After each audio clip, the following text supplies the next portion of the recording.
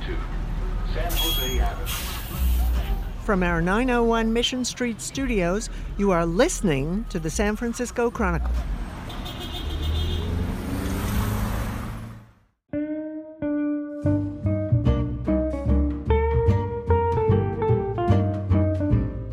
I'm Peter Hartlaub, pop culture critic of the San Francisco Chronicle, here with Datebook senior arts editor Maricar Mendoza. Hi, Peter. Good to be back. Good to have you back. Maricar, you interviewed Sandy Tan, director of the documentary Shirkers. What is Shirkers? Shirkers is a very interesting documentary. It is about Sandy's film that she made when she was 19 that was stolen, and then we go on this very interesting journey with her, trying to get that film back, and it's like a thriller mystery kind of documentary that really takes you through a lot of emotions. Well, here's Sandy Tan explaining why at age 19 in 1992, with little budget, little planning, or location scouting, she decided to make a film in Singapore. My mentor, George Cardona, who set up the first filmmaking class in Singapore, 16 millimeter filmmaking class, I could not say no to that. And I gave him the script that I wrote, and it was the first draft. And he said, let's do it. It's a masterpiece. It's perfect. I mean, that in itself is insane. That is so different from the reaction of most grown-ups in Singapore, who are responsible, scoldy people, just like yelling at you to get good grades and just obey everything and be good. And so he became a friend. We talked at the Chronicle, you and I did, the morning after you screened Shirkers. I would describe you as visibly shaken. Yeah, it was quite a lot to take in, I think. As I said, the documentary is kind of a thriller in the sense that every scene I was like, what is going to come next? I mean, it's certainly not a scary movie. It's not gory by any means, but it's just, there's a lot that you can unpack here. It's very interesting. Well, a lot of that comes out in the interview. I wouldn't call them spoilers, maybe minor spoilers. There's a lot in this movie still to discover, but you and Sandy do talk about some plot points. Shirkers is in theaters in a limited release and currently streaming on Netflix. Read the review on datebook.sfchronicle.com, along with all of our other great content. Datebook Podcast, thanks for listening.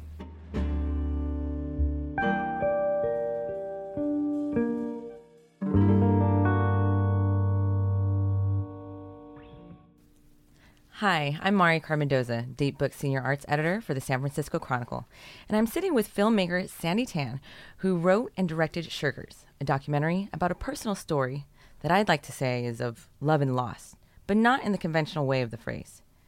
So, Sandy, you were a film lover, passionate about film making, and then you lost the footage, and you were a teenager at the time.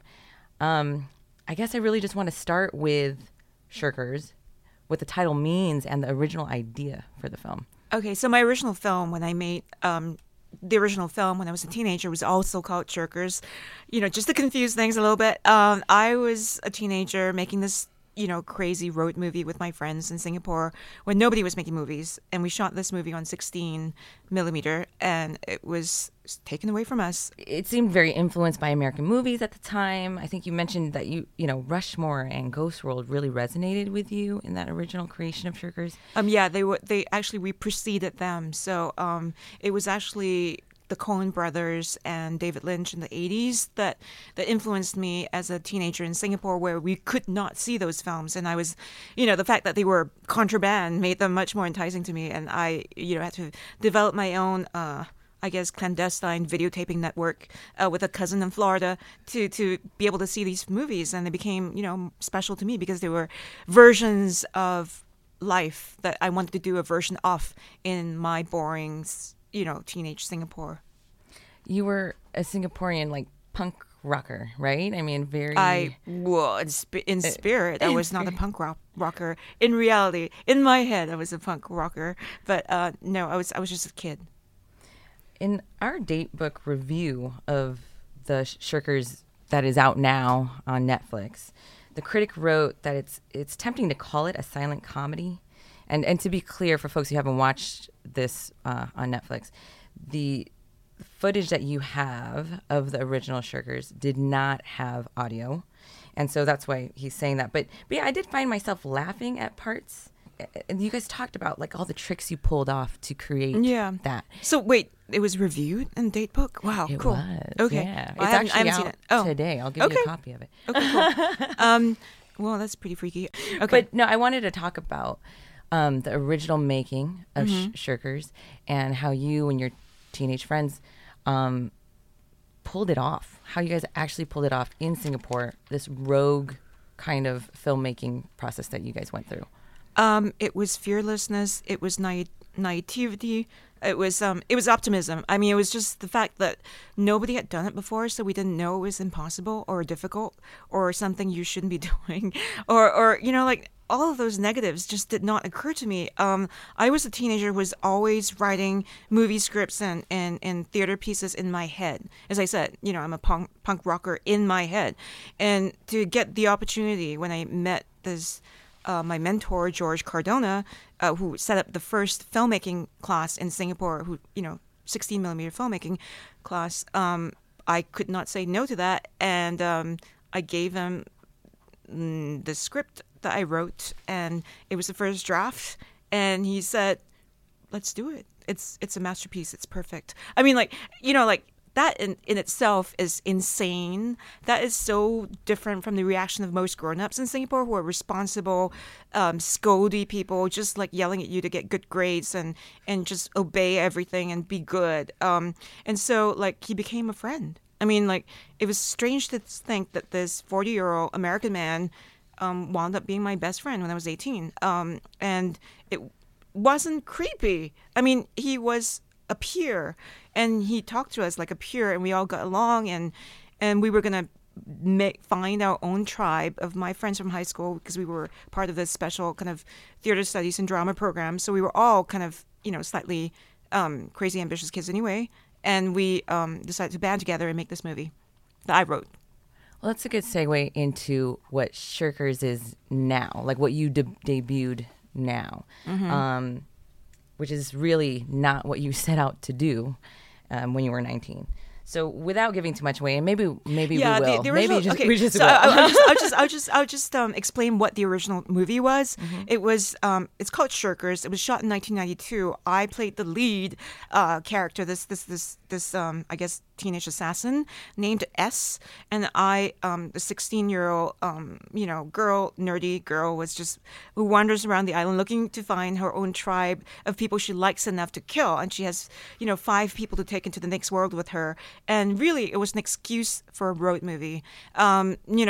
Singapore is the smallest country in the world. You can cross this place in 40 minutes. And I thought, why not try to do the craziest, most extreme thing, which is to make this place seem as vast as the America of a Wim Wenders movie, as mythic as something like that. And could we do that? And that was a challenge. And so Shirkers was an excuse to in finding those 5 people for my tribe. It was an excuse to show the place in a kind of a magical, surreal way, and characters were magically surreal, like including the largest dog in the country, which my friend Sophie managed to find, and we got this dog for the film. Those were the parts where I laughed a bit, because I was like, how did you sneak this big freaking dog into places for these shots? So really cool stuff. What I actually am curious about, especially with the strict Singapore that I remember hearing about. I've never visited Singapore, but was your family supportive of this endeavor at the time? Well, I think people, like kids now, tell their parents too much. No, I mean, back in the day, I was, I was raised by my grandparents, so pretty much I was raised by wolves in some ways, because they're so hands off. And my grandmother's in the film. I kind of talked her into being in the movie as my grandmother, because I could tell that she wouldn't, be my grandmother forever. She's not around anymore. And I got my baby cousin in the film too, and because she's gonna grow up and become a boring person and not cute anymore. And I thought it was important to capture all these, vanishing faces and places. So those members of my family were kind of cognizant that I was concocting something that was out of the ordinary. But in terms of everybody else, I was pretty low key about it. It was just me and a bunch of kids. I mean, that was, you know, the I guess the strength of the film was that it was all kids. It was like Bugsy Malone, us running around doing this impossible thing, and then the dangers of it too was that we were all kids. We had no grown-up backups. We didn't have anyone to go to if anything bad happened, and that's what happened. So now the Sugars documentary is about how you lost that film and then brought it back again, kind of, sort of, in this different version. And you said you wanted to even forget about it at the time, right? Because of how traumatizing it was. The toxic, you know, when something traumatic like that happens to you, or this the biggest achievement that you did as a kid, it's taken away from you, and you have no proof that it ever happened. You start sounding like a crazy person when you talk about it. Like your friends start to kind of like, yeah, whatever, sure, yeah, you shot this crazy thing. Like nobody believes you. I mean, like nobody was doing it, so therefore, you know, nobody could imagine that we actually did shoot in all these like 100 locations. I mean, there's just like a bunch of kids running around with 100 extras. You know, all these amazing, you know, shots that we caught, like, you know, sneaking onto freeways and shooting, like me sitting in the middle of the freeway and sitting on railway tracks. I mean, things like that. Yeah, with like, roads not officially blocked for you or anything yeah, like that. Yeah. I mean, dangerous things like that. I mean, things that you would not tell your parents you were up to. So, you know, it was like kind of a secret, like a shameful secret I had to bury, like, you know, like a traumatic thing, as if, you know, I'd done something wrong or something bad had been done to me. Well, and I'm sure the trauma was, you know, tenfold because your mentor was the one who took it away from you. He took all those canisters of film from you for how many years? Well, he took it for, I guess they were away from me for like almost 20 years before I, was reunited with them in a dramatic fashion. As a grown-up in America, when I moved to LA, I'm a novelist. I was a novelist and a different person. And these things re-entered my life like a ghost, a reanimated monster. When you saw them, were there thoughts about how you wanted to bring it back the way you dreamed up when you were 19, or you knew like this has to be something different? I kind of knew it had to be something different, but I didn't know what. Because first of all, they came in a wave of 7 boxes containing photos, storyboards, every shred of everything that was in the office at the time. And these boxes sat in my house like radioactive, toxic waste. I kept them in the corner of my living room, stacked, like 7 boxes stacked in the corner of the living room vertically, so they resembled a mummy's tomb. And they just sat there for 3 years. I mean, people are surprised when I say 3 years, but they sat there for 3 years because I couldn't bear to open them up and deal with this very toxic thing and relive that and have to get in touch with my friends who are no longer my friends and relive this very traumatic episode again. But at the same time, I knew that it was a fascinating story that had to be told. Yeah, I'm surprised you didn't like throw it out. Well, because I knew, like, this was treasure. I spent my entire adult life looking for this secretly and then repressing it as well secretly. And it was like this massive secret in my life. It was as if, like, your child that you had abandoned suddenly showed up at your front door and was knocking on it in the middle of the night. I mean, do you answer it? Like, do you let them in? I mean, I guess you do. You should. But how? And do you, like, wait for it to stab you in the back for leaving it alone? So it was a whole mass of feelings. I also knew it was gonna, take me down this kind of crazy rabbit hole of possibly emotional damage and financial ruin. So it took a lot of I don't know, like a lot of gathering up of steam and courage and finances to get this going. And you had that 20-something years in between. Mm. You created other films in that time, correct? Yeah. So, and this was like a secret that whole time that you just never told anybody you did this? Well, I mean, some people knew, but, they didn't know, like, to the extent that the footage was going to be so special. I mean, there was no way of describing it in a way that did not seem grandiose.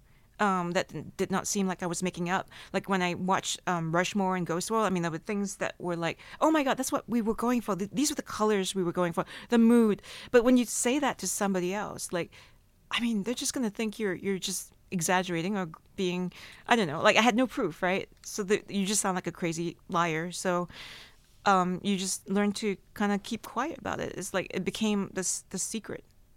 So this is validation. This is vindication now.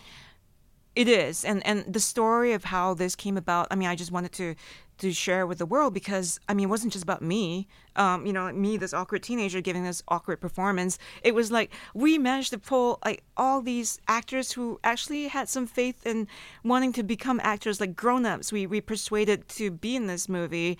The woman who played the nurse, for example, she was a really good actress. I mean, she was actually a nurse, but she wanted to be an actress, and she could have been somebody if this movie had been released or made.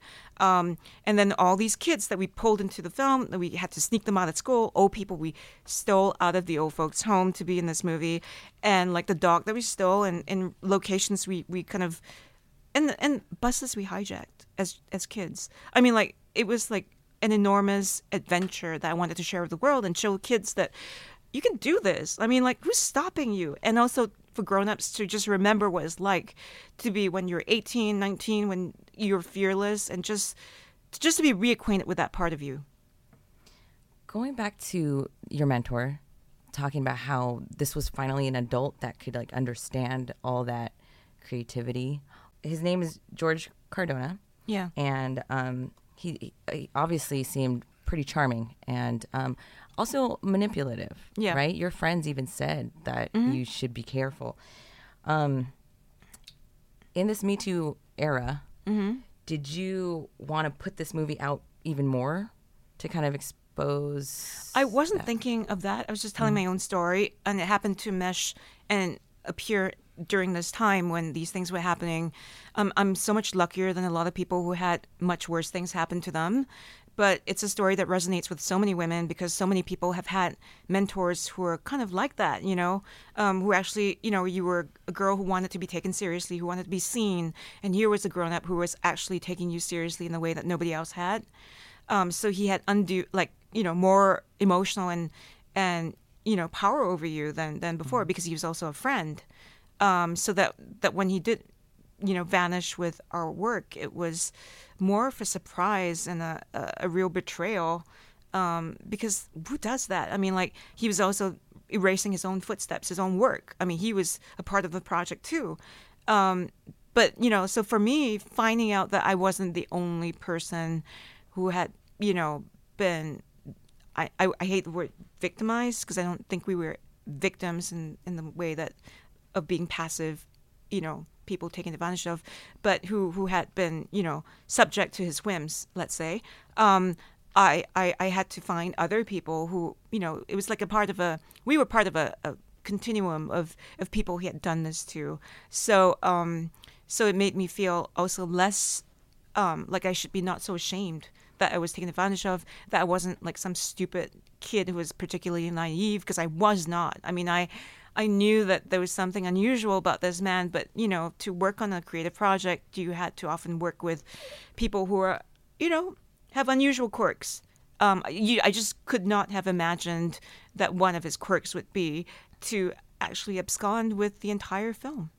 Going back to all the things that you just said right here, I mean, those things ran through my mind when I watched this. I like, yeah, who does this? Who does that to children, pretty much? And why? Like, why would he want to do that? Because the thing that fascinates me about him, which is why I don't think of him as a complete villain, maybe because I'm his age now, and I'm much more sympathetic to somebody who is in their 40s and not feeling completely their own official age, but also who feels drawn to the energy of younger people, which by no means do I condone what he did, which is heinous. But I understand that he's a man who was frustrated, who was very talented as a storyteller, who lived in words, not deeds, because he could not create. I mean, he's never actually finished a film. He's never actually done anything, as far as I can tell, or finished the project. What he can do is he's the best storyteller in the world. He's always living the novel of his life and telling stories and living a kind of a larger than life. And that is his art. That is his living novel. And part of that is in creating, it's a very dark thing, but he creates loss in people's lives, like taking things that they have created and just taking away from them, so he's remembered and he matters to them. He matters in the form of loss, of a black hole. I mean, it's a very dark thing, but when you think about it, like, so many people do this. I mean, like, you think of all these sociopathic politicians who, or terrorists, or, people who create black holes and wars and holes in your bank account for fun and profit. I mean, they matter. They know they can make an impact that way, and this is what George was. So I find him an extremely compelling, artistic character. He's kind of Gatsby-esque in the way that he is not from here. It's not. I'm going to spoil this and say that he was not. He's an American, but he's not born here. He's very much a self-created person. He almost seems like a wonderful fictional, mythological character. So I find him compelling, and part of telling this, I could not tell my story without telling his story, because we are forever intertwined, I think.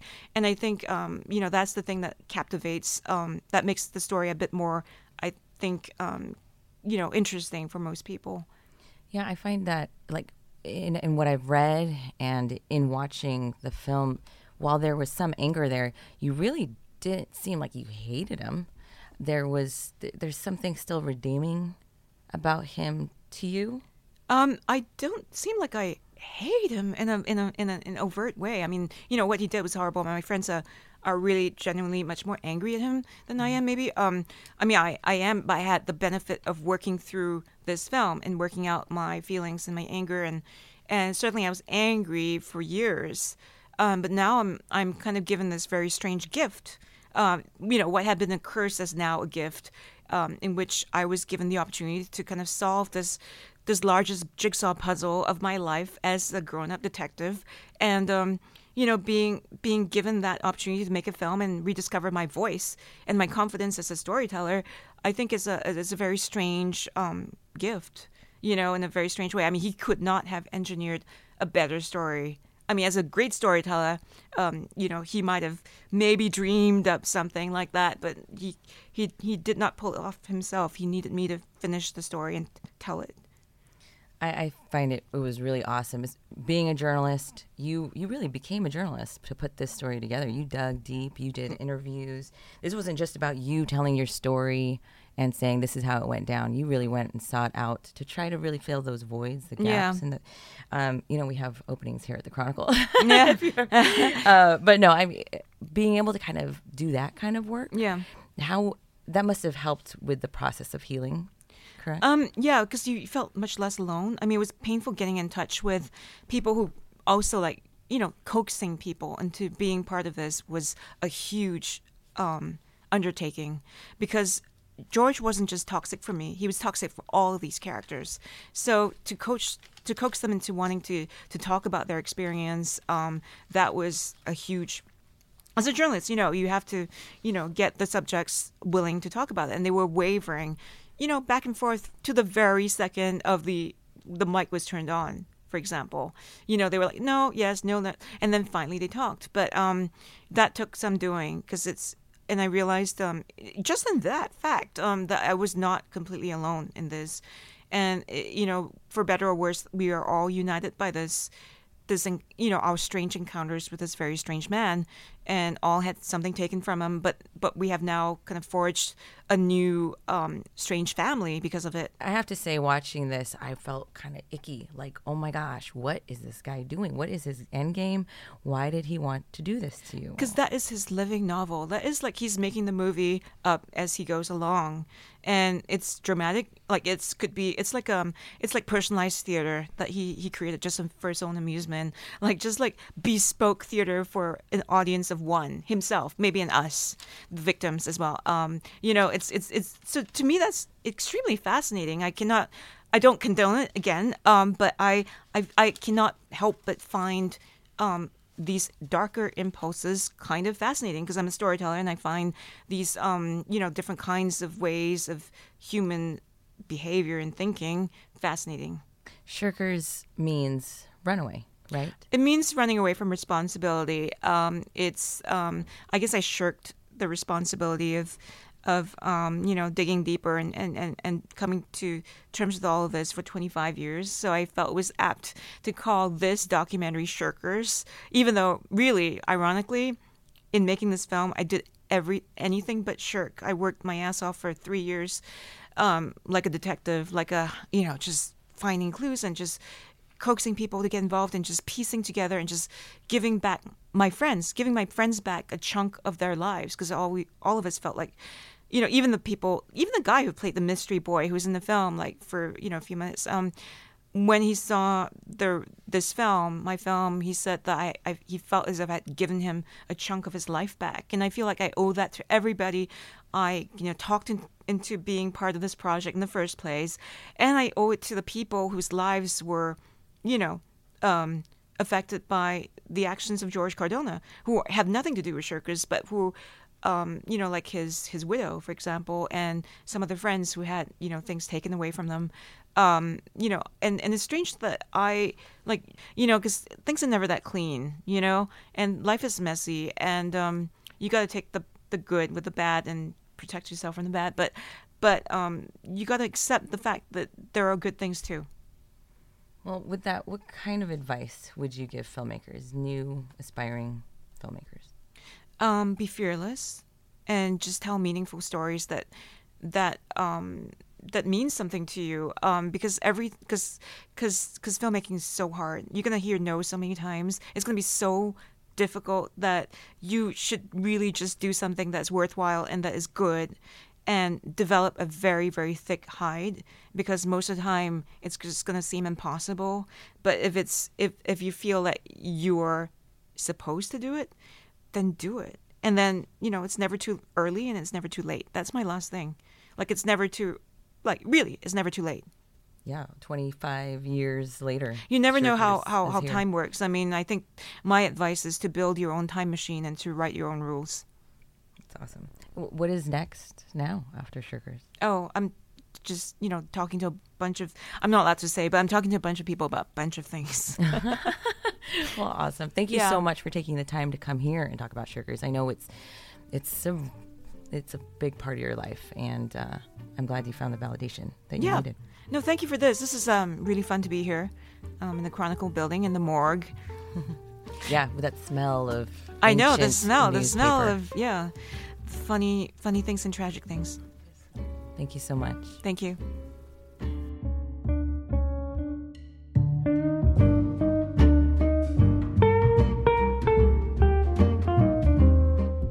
You are listening to the San Francisco Chronicle. Thank you to Maricar Mendoza and our guest, Sandy Tan.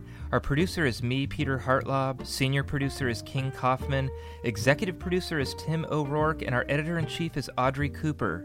Our music is Mozart's Symphony 40 in G minor by Blue Dot Sessions. Read our columns and subscribe to the Chronicle at www.sfchronicle.com. San Francisco Chronicle podcasts are on Apple Podcasts and other streaming services. Listen at www.sfchronicle.com/podcasts with an S.